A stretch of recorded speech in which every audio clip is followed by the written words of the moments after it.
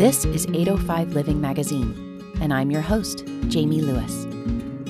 I usually write about food for the magazine, but today I get to take you deeper inside the story I wrote about Chef Jimmy Wong of Dench Restaurant in San Luis Obispo. When he's not studying food science at Cal Poly State University, Jimmy prepares and serves pop-up tasting dinners in his studio apartment to rave reviews. I visited Jimmy's apartment and had a conversation with him about how he apprenticed at Michelin-starred restaurants and opened his own one-man show, all before hitting the legal drinking age. For more on Jimmy, read Faces in the Crowd in the March restaurant issue of 805 Living Magazine. Now, let's get into it with Jimmy.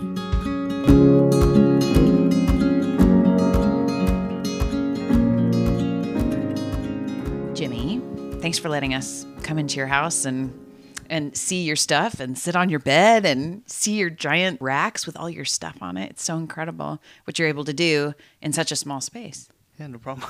Thank you guys for coming. I just have a few questions. I want to know, where exactly are you from? You said South Bay, but where? Originally from the South Bay, so kind of Cupertino, San Jose area. That's where I was born and raised. And what's your family background? Who's in your family?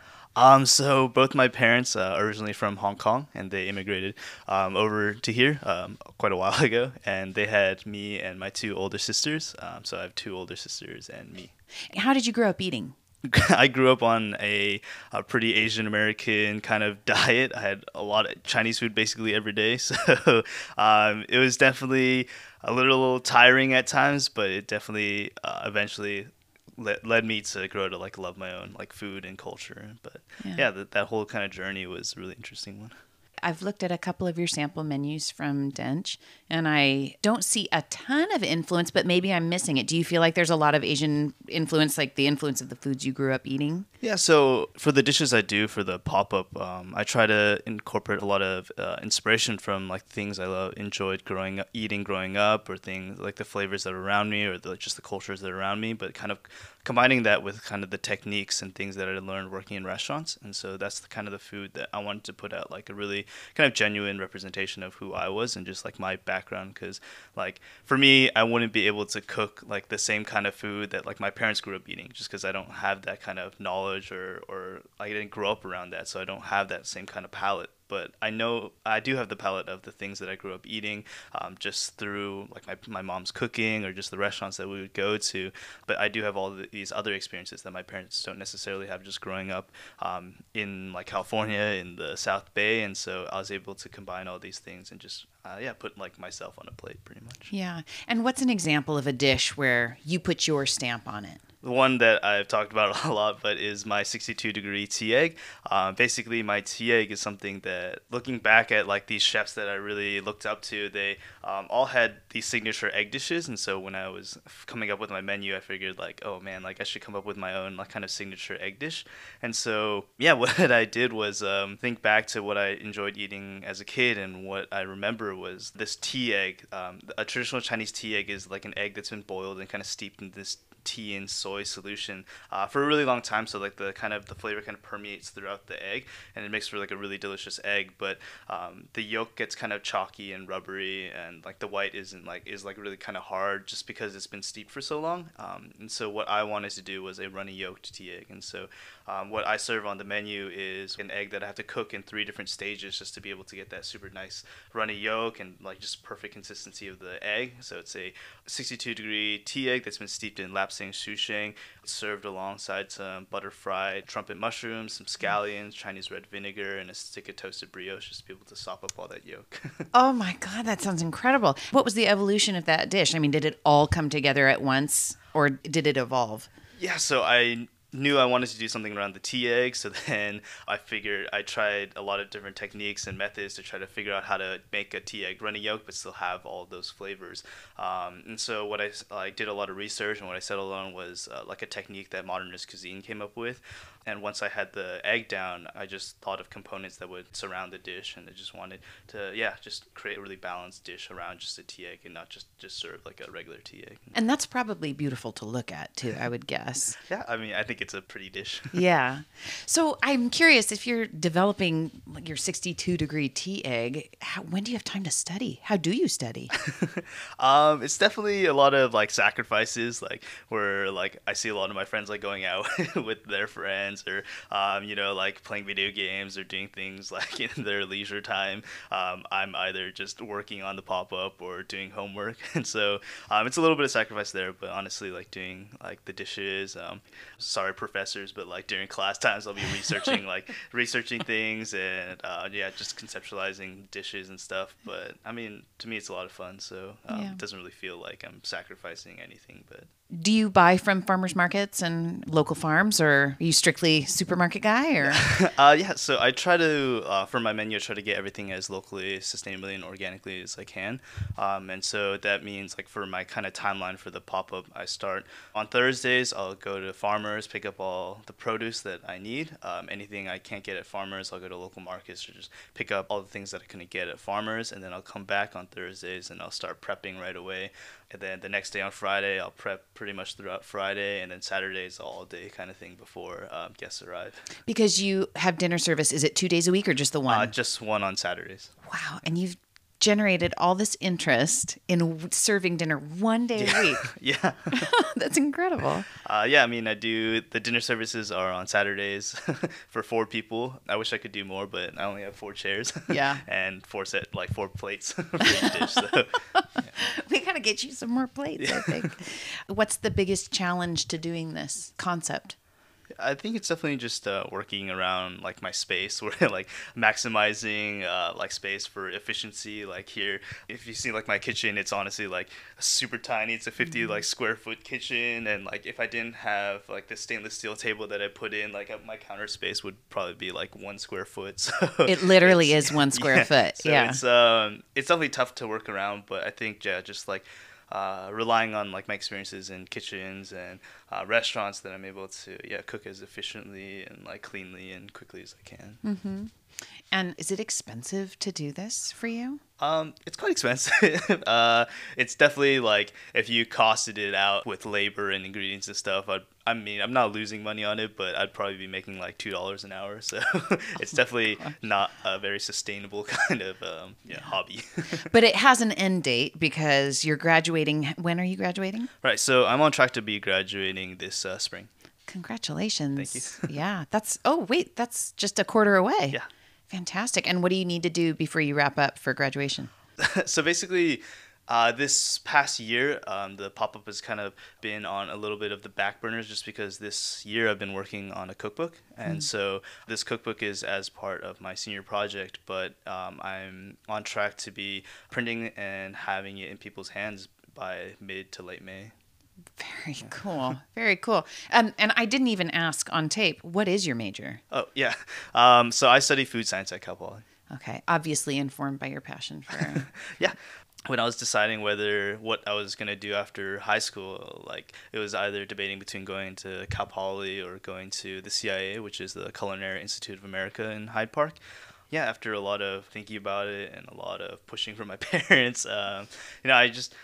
talked to a lot of the people I worked around too, and I thought that the best idea for me was to study food science, just because I looked at the chefs that I also looked up to, and a lot of them didn't really necessarily have backgrounds in like higher education or backgrounds in science, and so I thought that like if I could take this opportunity to learn food science, I could probably learn food on kind of a more like molecular level, kind of learn food like on a biological, like chemical, like physical level, that I could combine that with like culinary knowledge and like do some pretty cool stuff, because not a lot of food science people have a lot of background in cooking, and not a lot of kitchen people have a lot of background in like food science. So if I could have best of both worlds, I thought I could do some pretty cool stuff with food. I agree, and I think that's really cool. What would you say to somebody who thinks that you have to have a backup plan in case this doesn't work out? How do you feel about that? I think it's always good to have something in mind, but I don't think you should let these kinds of like thoughts stop you from like pursuing what you really want to do. And it's obvious that you're all in, clearly. I really respect the fact that you didn't just wait to graduate to start your career. You have made your career here in a studio apartment on the second floor. I love that. I love that concept. Yeah, I appreciate it. It's definitely something that when I first started out, I didn't think it was going to be something that was like this now. But like honestly, when I first started out, like my main goal with it was just to be able to cook week in, week out and really learn who I wanted to be as a cook or a chef, like the food that I wanted to be putting out and be able to like serve people at the same time. Yeah, so I honestly, like, when I first started out, I thought I was going to have to beg my friends each week to come eat at my place. It was like, oh, man, like, I'm charging, what, like, $35 for this? Like, none of my, like, my friends are all going to be like, what? Like, I could go to, like, Taco Bell for, like, $3. Why eat your stuff? So I was, like, super scared. I was like, oh, man, I'm going to have to close after, like, a quarter and then just sell all my stuff. Well, so do they like coming over? I mean, do they come over a lot? Yeah, so when I first released my reservations on my Instagram, I released it for a couple months, and after a couple hours, I was fully booked, and so it was awesome. Just I would know the people who booked the tables, but I wouldn't necessarily know the people that they brought, and so I think word really spread with that, and then things kind of just kept on snowballing from there. But basically, when I'm not doing the pop-up, I'm like testing dishes and stuff, so my friends enjoy coming in, tasting and seeing what I'm working on, things like that. So awesome. I mean, it almost reminds me of a musician who they start playing shows and people they don't know are mouthing the words to their song. It's kind of like that. Would you say that the majority of people who come in here know you already? Yeah. When I was first doing it, my first quarter doing it, it was mostly for students and like friends. Second quarter, when word kind of got around, I was doing it more for like faculty and people associated with like Cal Poly, people in the community. And then third quarter, I was doing it for, just a lot of people in the community or like faculty. And like even for like the last pop-up I did last year, I was doing it for President Armstrong and his wife. And Get out of the here. Larrabees. So it was such a trip, because going from like, oh, I'm like, I have to beg my friends to like President Armstrong like eating like a couple of feet away from my bed. So Oh, that's so cool though. And I'm sure he loved it. yeah, I think he enjoyed it. That's awesome. I want to back up just a little bit because I didn't ask you about your background. Mm-hmm. Tell me the names of the restaurants that you worked in, that you've staged in. Yeah. So right when I turned 16, I started bussing tables at this local Japanese restaurant called Kiku Sushi.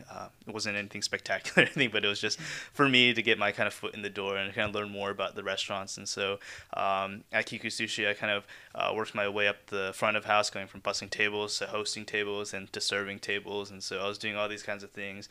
But I realized that if I was going to really seriously pursue working in restaurants, what my passion was for cooking, that I wanted to learn in the back of house, learn what kitchen life was going to be like. I'd always begged them to work sushi bar, and like they had finally let me work sushi bar. No way. That's huge. For one day.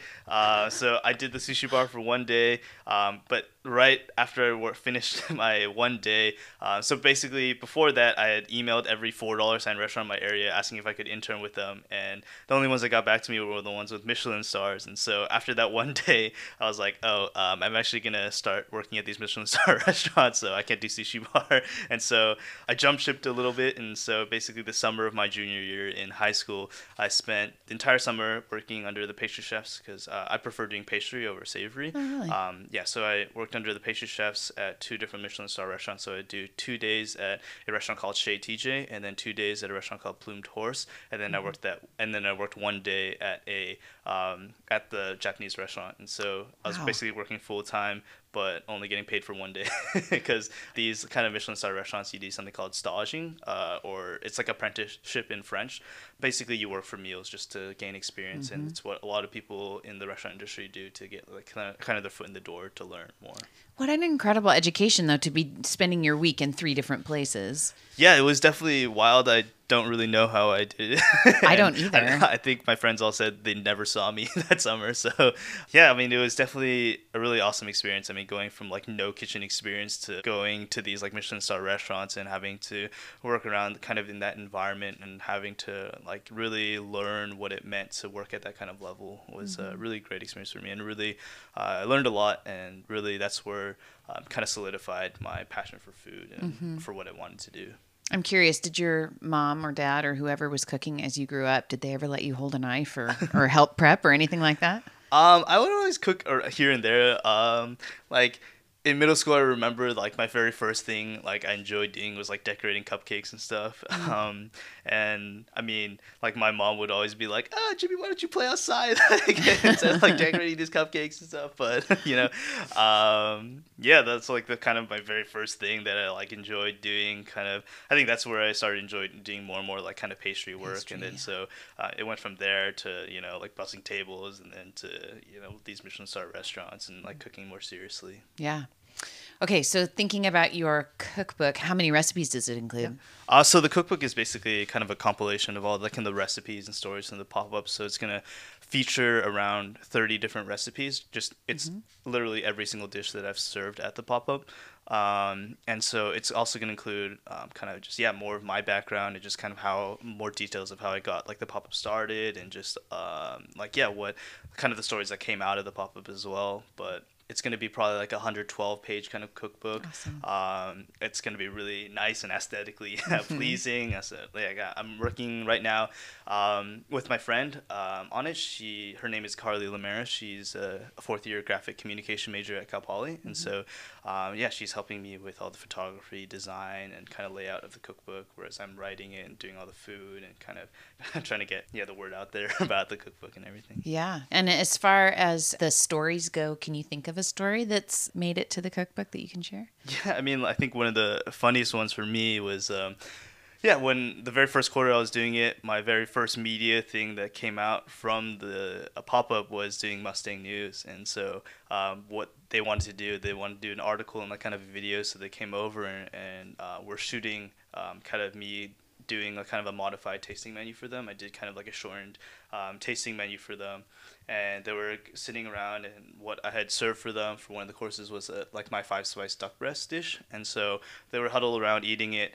And so there were three of them, and then one of them pointed at her friend, and she was like, "Did you know she's a vegetarian, right?" And as she was like eating the duck, and I was like, "You know that's duck breast, right?" She's like, "It's okay, it's so good." And I was like, "Oh, okay." I mean, I don't know how long you've been a vegetarian for, but I mean, it was just really, I'd never had that happen before. So that was a kind of cool thing that I've experienced. Yeah, you converted somebody, I guess. clearly. I mean, what do you call the style of food that you serve? I just talked about a little bit before. I just would like to cook like food that's super like genuine to me and really a reflection of who I am. So I would say it's a lot of like kind of California cuisine, where it's like a lot of like kind of local, sustainable, organic kind of, but through my own lens, through just like the lens of how I grew up, my like Asian American kind of background, coupled with just the techniques and stuff I'd learned in restaurants, and just kind of all that kind of combined together into just what I serve. When you go out, on that very rare once a year occasion that you dine out, where do you eat? I really enjoy like kind of Santa Maria style barbecue, because I mean, I think just, that's one of my favorites. That's one of my specialties. Yeah, I mean, I think that it's something that's super like regional to just here in this county, and it's something that's really cool to see that people take a lot of pride in. And so, I try to take in as much of this tri-tip and all of the beans and the cornbreads and the garlic breads as much as I can before I head out. Yeah, it really is our one foodway here that is regional and only ours. It's pretty cool. Have you gone to places like Six Test Kitchen? Have you dined there? Because it started as a similar concept. Yeah, I've not. I'm still planning on going there. We've definitely like talked to each other about. Yeah. They've expressed interest in like coming to dine here, and I've told them like I would love to dine it there. Especially that they've just opened like a brick and mortar as well, which is really exciting for them. We're just still trying to figure out times. You're both so busy, I'm sure. I know. Maybe as a last point, what about the Central Coast? What has it given to you in terms of what you foresee as your future? In terms of like the pop-up, the Central Coast was a really great way for me to just experience kind of like the produce that the Central Coast offers, because I mean so much stuff is grown here, and the produce here is so great that like I'm able to go to farmers markets and pick up all the produce that I need for the pop-up has been really exciting. And just the encouragement and just how interested people have been in the Central Coast to like what I'm doing and the things that I will be doing has been really great. Awesome. Okay, thank you, Jimmy. This has been awesome. Yeah, thank you so much. I appreciate it. Thanks for listening to 805 Living Magazine's first ever audio log. We hope you like what you heard. For more audio stories on the flavor, culture, and vibe of the 805, sign up for the 805 Living Magazine e-newsletter or stay tuned to 805living.com. Until then, this is Jamie Lewis.